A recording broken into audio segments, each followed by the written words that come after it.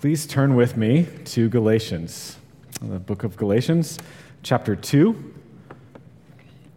and starting in verse 11. Galatians 2. Hear God's word for you. But when Cephas came to Antioch, I opposed him to his face because he stood condemned. For before certain men came from James, he was eating with the Gentiles. But when they came, he drew back and separated himself, fearing the circumcision party. And the rest of the Jews acted hypocritically along with him, so that even Barnabas was led astray by their hypocrisy. But when I saw that their conduct was not in step with the truth of the gospel, I said to Cephas before them all, "If you, though a Jew, live like a Gentile and not like a Jew, how can you force the Gentiles to live like Jews? We ourselves are Jews by birth and not Gentile sinners, yet we know that a person is not justified by works of the law, but through faith in Jesus Christ. So we also have believed in Christ Jesus in order to be justified by faith in Christ and not by works of the law, because by the works of the law no one will be justified.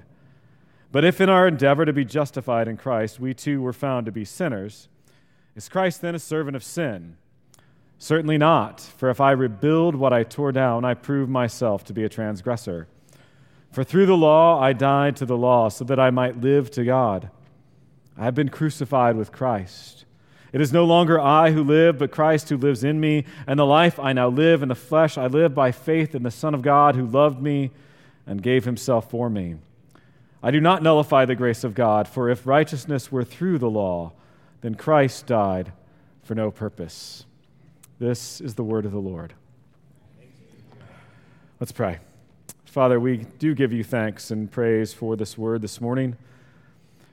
And Lord, we ask that you would be at work, that you would unite our hearts to fear your name, that you would open our eyes to see your beauty and the glory of even all that we've sung about and confessed of the blessedness of justification in Christ.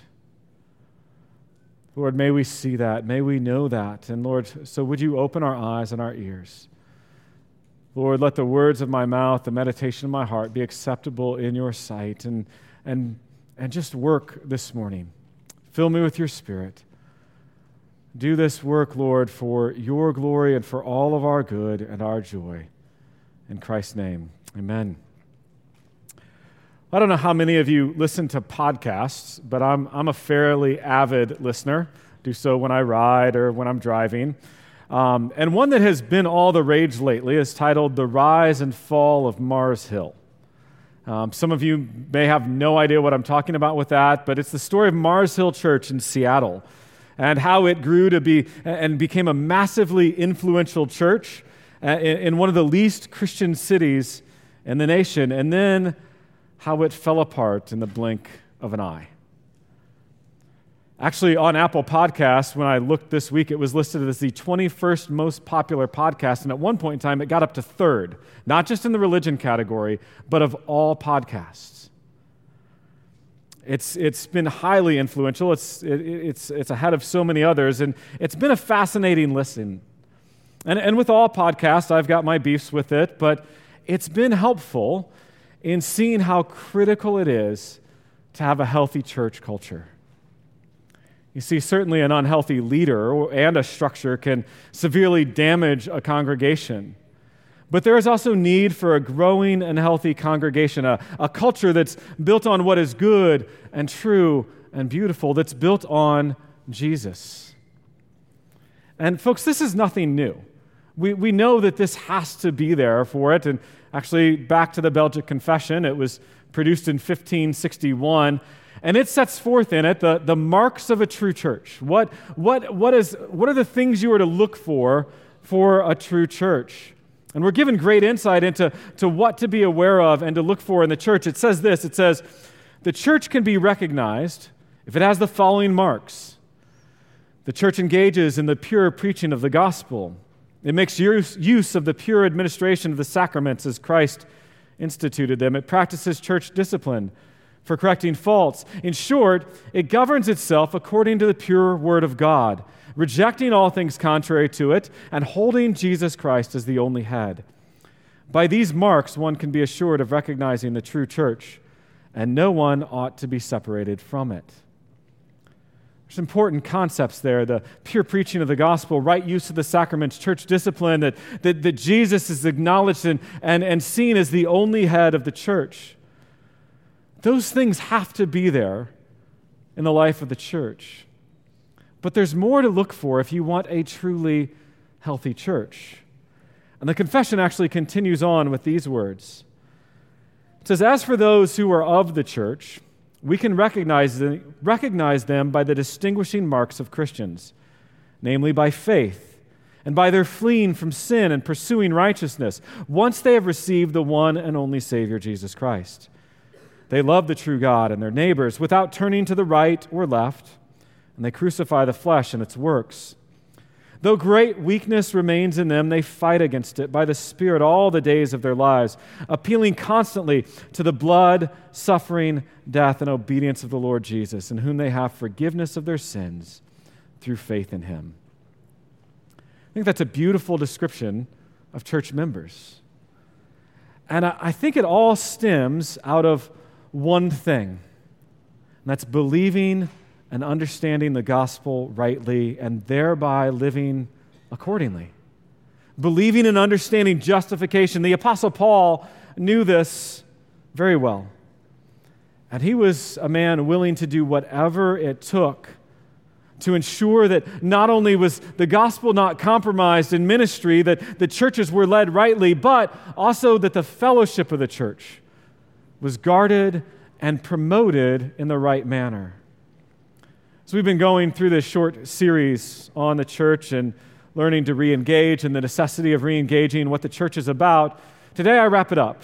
We've looked at both the church's home as worship and discipleship and fellowship, and then the church's mission that we are to proclaim the gospel boldly to all the nations. This morning, though, I want to talk about something that I don't think we talk about when we talk about the nature of the church. It's often neglected, and that's quite simply the culture of the church. What is the church like? In particular, I want us to see what it is that will certainly damage church culture and what it is that will promote a healthier one. We're going to look, it's an easy outline, the problem and the solution. So I think you can remember those things, the problem and the solution. And from this, I hope to draw some implications so that we see the practical importance of getting the gospel right, not only in our minds, but in our hearts as well. So look now at verse 11 again. "But when Cephas came to Antioch, I opposed him to his face because he stood condemned." Now, one of the first things we got to figure out is who's this Cephas dude? Because that's not a name we hear a lot, but Cephas is the same as Peter. It's just another name for Peter. So he's talking about Peter, and he did something so egregious, so patently wrong, that the text says Paul opposed him to his face.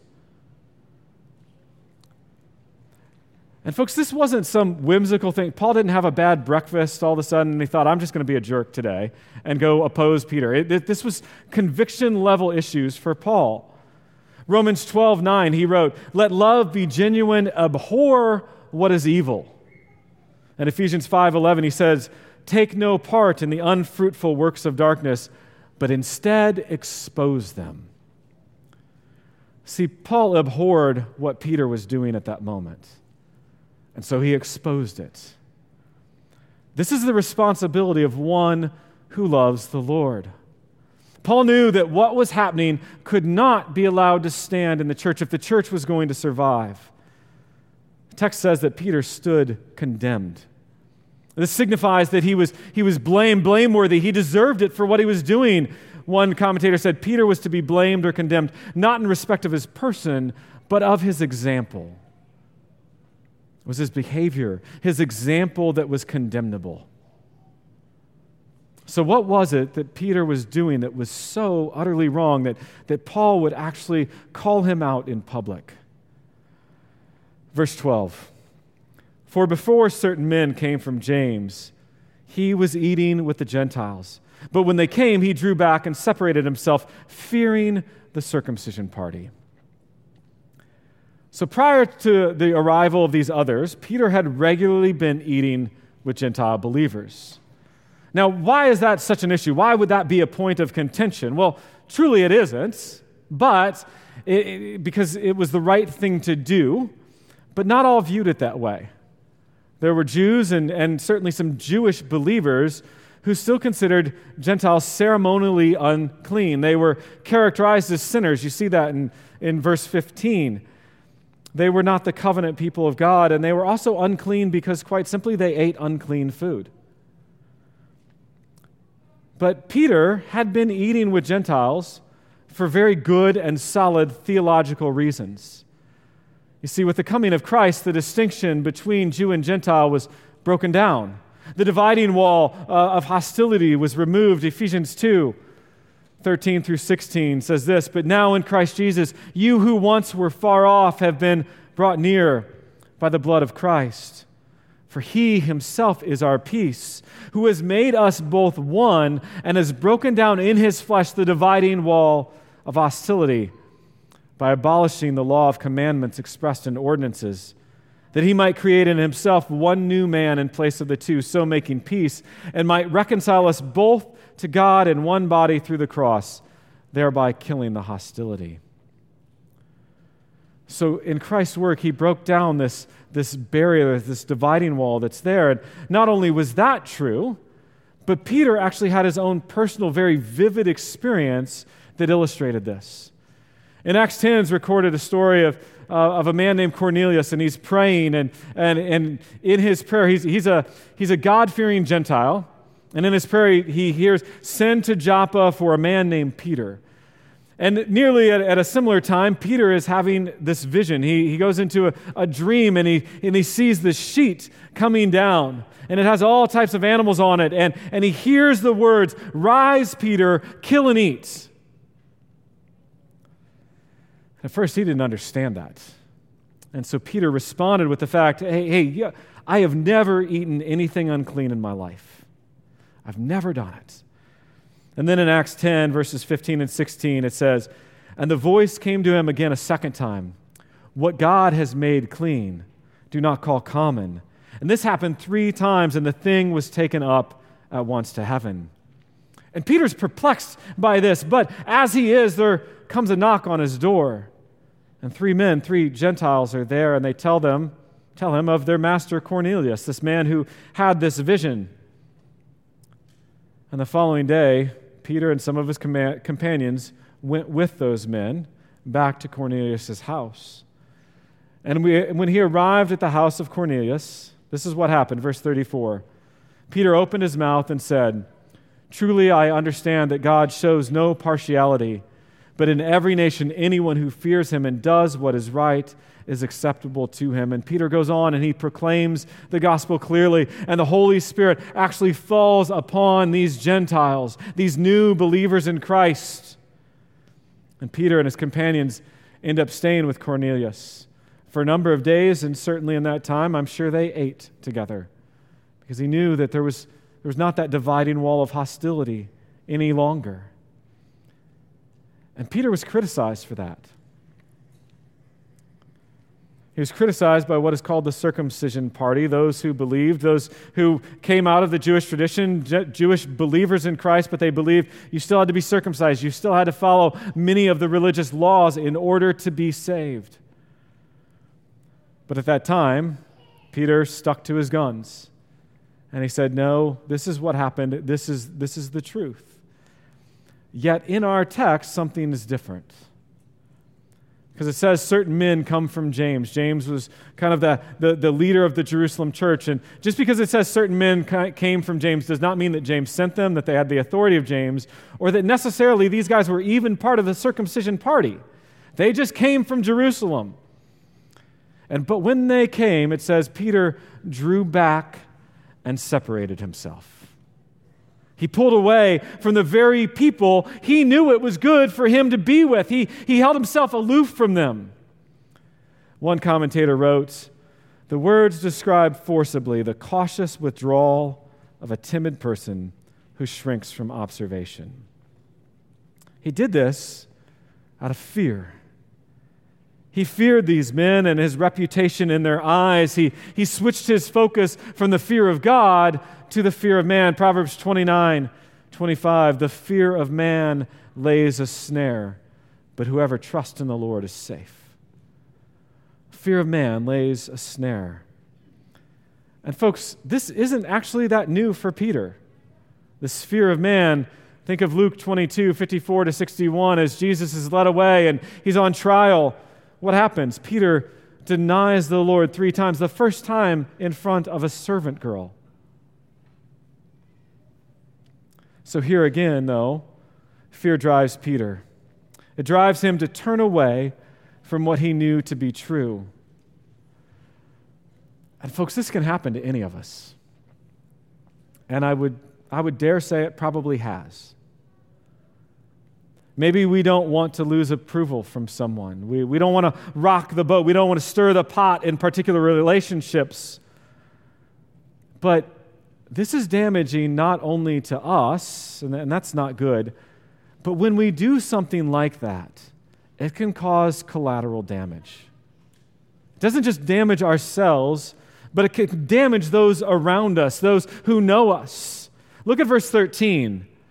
And the rest of the Jews acted hypocritically along with him, so that even Barnabas was led astray by their hypocrisy. Folks, this is pretty massive when you think about it. Peter acted hypocritically. He was insincere, and it led to others doing the same thing. And the withdrawal that they all took part in as they drew back was not out of theological conviction. It was actually in spite of theological conviction. It was because of fear. John Stott wrote, he, being Peter, still believed the gospel, but he failed to practice it. His conduct did not square with it. He virtually contradicted it by his action because he lacked the courage of his convictions. Peter knew that what he was doing ran counter to his inner convictions. I mean, think about this. Not only did he know what Christ had done, but he had that very personal vision and experience of seeing that we don't call the Gentiles unclean. And in doing so, he was pretending. He was hiding his real beliefs, and essentially, he was a play actor on stage with a mask. That's hypocrisy. And folks, we hear that term all the time, don't we? Oh, you people are just a bunch of hypocrites. But just because it's used often doesn't mean we ought to lessen the severity of it. You see, Peter was a leader. Barnabas was a leader. And that made this even more destructive because Peter did lead others astray in his false actions. And again, we all do this. We are all hypocritical in our own lives, and we cannot slough it off as no big deal. Hypocritical living paints a false picture of the God that we profess to worship. It gives a false picture to the world around us, to those we know. And here's the sad reality. With hypocrisy, we know the truth, but other factors at that time push us to act in ways contrary to knowledge and professed belief. You see, there are certain things in our lives that are apt to override what we say we believe. And those things come to the surface, and at that point in time, they are actually held more deeply than the gospel in our lives. You see, I believe that there's a bit of a hierarchy in our belief system. And what we see as the most important, the thing of greatest value at that moment, is the thing that will guide us and direct us. And so that brings us to verse 14, folks. But when I saw that their conduct was not in step with the truth of the gospel, I said to Cephas before them all, if you, though a Jew, live like a Gentile and not like a Jew, how can you force the Gentiles to live like Jews? His conduct was off. It was out of step. It did not square with the truth of the gospel, as the NASB puts it. His actions were not straightforward about the truth of the gospel. And this is vitally important, folks. I cannot stress this enough. The purity of the gospel is to be guarded. Paul understood that. Even in this book, we've already seen it vividly. If you'd read the letter up to this point in Galatians chapter 1, verses 8 to 10, he wrote, "But even if we or an angel from heaven should preach to you a gospel contrary to the one we preach to you, let him be accursed. As we have said before, so now I say again, if anyone is preaching to you a gospel contrary to the one you received, let him be accursed. For am I now seeking the approval of men or of God? Or am I trying to please man? If I were still trying to please man, I would not be a servant of Christ." Folks, you cannot be a man pleaser and a Christ pleaser at the same time. It doesn't work.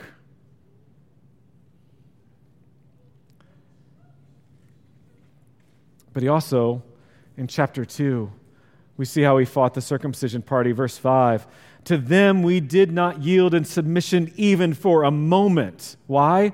"So that the truth of the gospel might be preserved for you."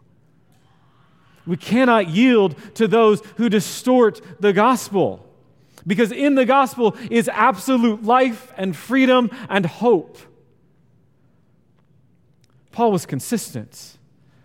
Paul was fierce in this, and it's why he called out Peter publicly, because public error damages. Public error will inevitably drag others into the same error. It changes the nature of the visible gospel that the church proclaims. It distorts the truth of the gospel.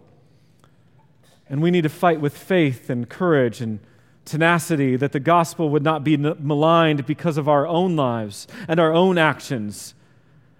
Folks, it was clear, I believe, that for Paul, the gospel ranked highest in his hierarchy of beliefs.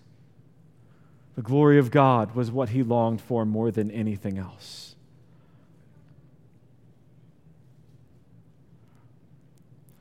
But let's move on and look at verse 15. Here Paul begins again the argument that no one is justified, and justified is this idea of it's being declared righteous, okay? Being declared righteous in God's sight. So no one is justified, no one is declared righteous in God's sight by works of the law. The only way we are justified is through faith in Christ. Verse 16 says, "Yet we know that a person is not justified by works of the law, but through faith in Jesus Christ. So we also have believed in Christ Jesus in order to be justified by faith in Christ and not by works of the law, because by works of the law no one will be justified." We are all sinners in the sight of God, and no man can be justified in his own self. Now the whole point is our only hope is Jesus. It's salvation by grace alone, through faith alone, in Christ alone.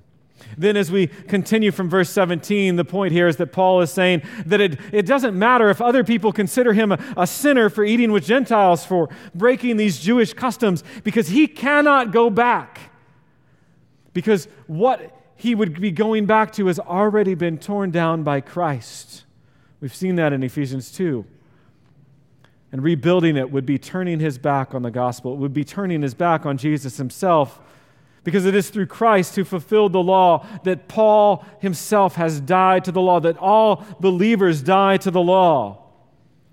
Folks, the law, works of the law were never meant to be a means of justification, but one of the primary means of the law is to show us our need of a Savior, for someone outside of ourselves to fulfill the law's demands. And because Paul's highest priority is God and His glory, he doesn't care about man's approval. He knows what Christ has done for him. And so Paul is able to stand up before his peers, and honestly, I think even at this time, before one who's really a superior in Peter. Because because Paul's desire to justify himself is dead. It's gone. It's done with, because he knows that it's only in Christ. He knows that he has been crucified with Christ. He longed for Christ to live through him so that is his passion, to live by faith in Christ and the Son of God who, hear this now, to live by faith in the Son of God who loved him and gave himself for him. Those are precious words. Galatians 2:20, again, I have been crucified with Christ. It is no longer I who live, but Christ who lives in me. And the life I now live in the flesh, in the body, I live by faith in the Son of God who loved me and gave himself for me. Think about that. I have been crucified with Christ. Folks, we are dead to the law. We're dead to the condemnation of the law. We were grafted into the death of Christ. John Calvin wrote, the handwriting of the law, which was contrary to us, Christ has nailed to the cross, Colossians 2:14. Being then crucified with him, we are freed from all the curse and guilt of the law. He who endeavors to set aside that deliverance makes void the cross of Christ. This deliverance that we have is through our being united to Christ, spiritually in union with him. All the language as you read through the New Testament, when you see phrases like in him, with Christ, it's language of union that we have been united to our Savior. And this idea of I have been crucified, even though death is not something we like to talk about, dying with Christ is actually what makes us alive. Christ is the one who lives in us, who animates our lives. He's the one who enlivens us. This life in the body is lived for the Son of God who gave himself so that we as believers could have life. He did it because he loves us. And then Paul wrote in verse 21, I do not nullify the grace of God, for if righteousness were through the law, then Christ died for no purpose. He restates here, he basically says, I cannot go back to the law. Not as a means of justification. That would nullify the grace of God. That would be turning away from the work of Christ and pronounce it needless.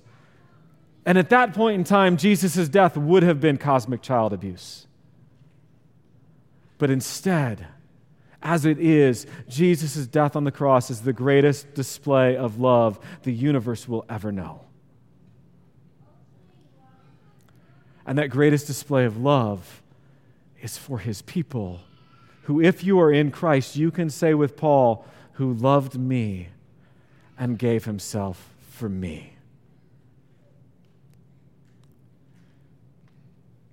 Again, Calvin put this well. He said, there is great emphasis in this expression for how dreadful is the ingratitude manifested in despising the grace of God, so invaluable in itself and obtained at such a price. For if we do not renounce all other hopes and embrace Christ alone, we reject the grace of God. We have to renounce all other hopes. Folks, listen.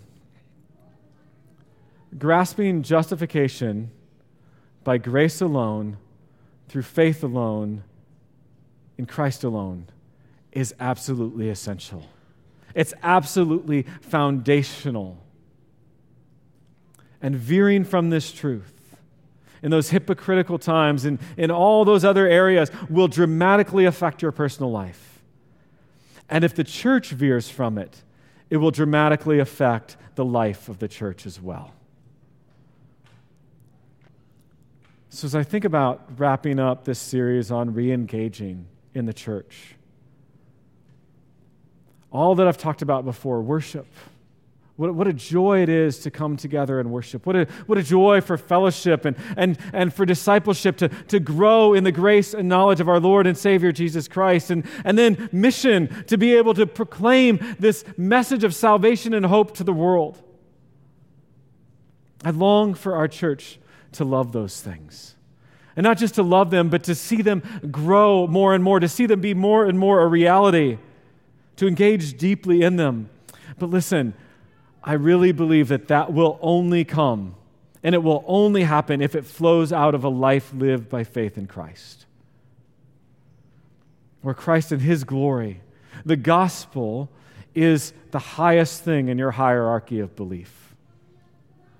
It ranks highest. It's that thing that directs your actions in each and every moment of life. And that's hard.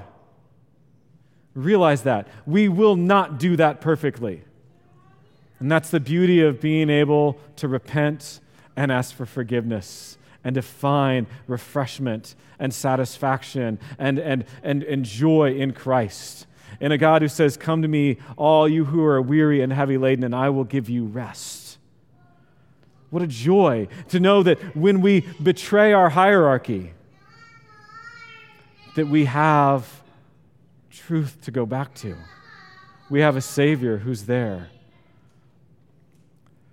Folks, this is, as I said, it is so easy.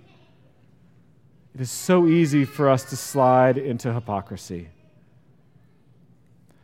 And this is why we need the gospel lovingly pounded into our thick skulls every single day. We need the beauty of Christ put on display. So I think true and beautiful church culture can happen. Absolutely can, but it can only be found and only will last because of the work of Christ in our lives. So think about this. Think about the opposite in some ways. If we live in a framework or in a theology or in a culture that defaults to and is operated in self-justification, which is the default mode of the human heart, if we live in a culture that is that way by our works and our rituals and etc., our culture will absolutely be toxic and unhealthy. You won't want to come. And if you do, I guarantee you're going to be wearing a mask. There will be a rampant performance mindset. And with that, there's no safety, there's no vulnerability, and there's no grace. There will be a lot of covering up, a lot of what a friend of mine called brand management. You got to manage your own persona. You got to manage your brand. Folks, just think about this. Imagine for a moment you're the Gentile believer when those certain men came from James. And Peter, who had been eating with you and having a great time of fellowship with you, just backs away and wants nothing to do with you. Like, that hurts. That says, I don't want anything to do with that. But then all of a sudden, Paul gets up and says, "Whoa, Peter, that ain't right. You're not following the gospel. That's not how we live around here." As a Gentile believer, I'd be like, yes, way to go, Paul. Thank you, Paul. It breathes life into your very soul. If Paul hadn't have done that, I think the church would have fallen apart there. You would have had a self-justifying culture. You would have had separation. You would have had the haves and the have-nots. It would have been a place void of justification by faith will be filled with people who have to seek to justify themselves. And in that, when you have to justify yourselves, you will inevitably look for loopholes in the demands of the law. You have to, because you know you can't keep the law. Think of the lawyer who came to Jesus, and his question was, "Jesus, what must I do to inherit eternal life?" Jesus goes through and lists out the commandments. He's like, "I've done all these things." And then he talks about love your neighbor as yourself. And what's the guy's response? Okay, well, who's my neighbor? That's what we have to do. We have to find that loophole. Well, okay, I'll love this half of the church, but that half, they're not my neighbor.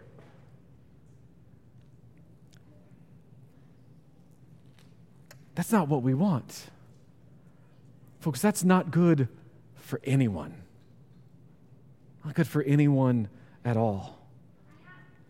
Listen, I long for our church, and I hope you do too, to be a place where the broken, the hurting, the tired, the weary, the anxious, the worn, the sinful come and find rest because they come to the arms of a Savior and not to an environment of competition.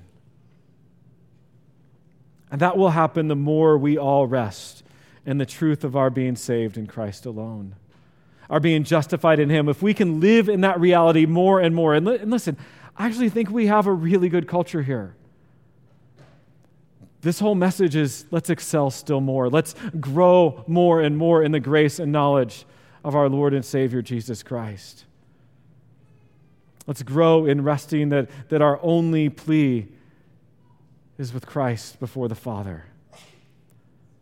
And that's going to make a massive difference in our lives and the life of this church, because when people walk through this door and they're just visiting, they'll know it. They'll know there's something different because it's full of people who are open and real and loving and kind and gracious because they know the truth of the gospel. Folks, I long for our conduct to be in step with the truth of the gospel. We can have all the doctrine right, and that's really important. Doctrine is very important. But does our culture reflect the doctrine we profess to believe? Because I've heard too many times of a church that's solid on doctrine, and grace is a foreign word in how they live their lives. I don't ever want that in this church. I want this to be a place where we can cry with each other, where we can go to each other and say, I'm hurting right now. I don't know what to do. I need Jesus. Can you help show Him to me? I want that to be the culture of our church. Not where somebody goes, I can't talk to anybody because they're going to condemn me. No. Talk to people because they're going to put their arms around you and let you cry with them. That's what we long for. Where we come before the throne of God above in Christ, and we come before that throne together. Where we can hurt, where we can be joyous together, where we can rejoice in the God of our salvation in all things. Folks, let us live a life in step with the truth of the gospel. Let's pray. Father, be at work in our hearts, in our minds, in our spirits. Refresh us. Renew us daily in the gospel, in your truth. Because I know that there are many, it's just even in this room, sitting who they're hurting. They're experiencing difficult times. And they need a Savior. And they need a people who represent that Savior, who will not break a bruised reed or snuff out a smoldering wick, but with tenderness and compassion will love and care for. Lord, let us be a church that love the sheep because we love the Savior. Be at work for your glory and truly for our good and our joy. In Christ's name we pray. Amen.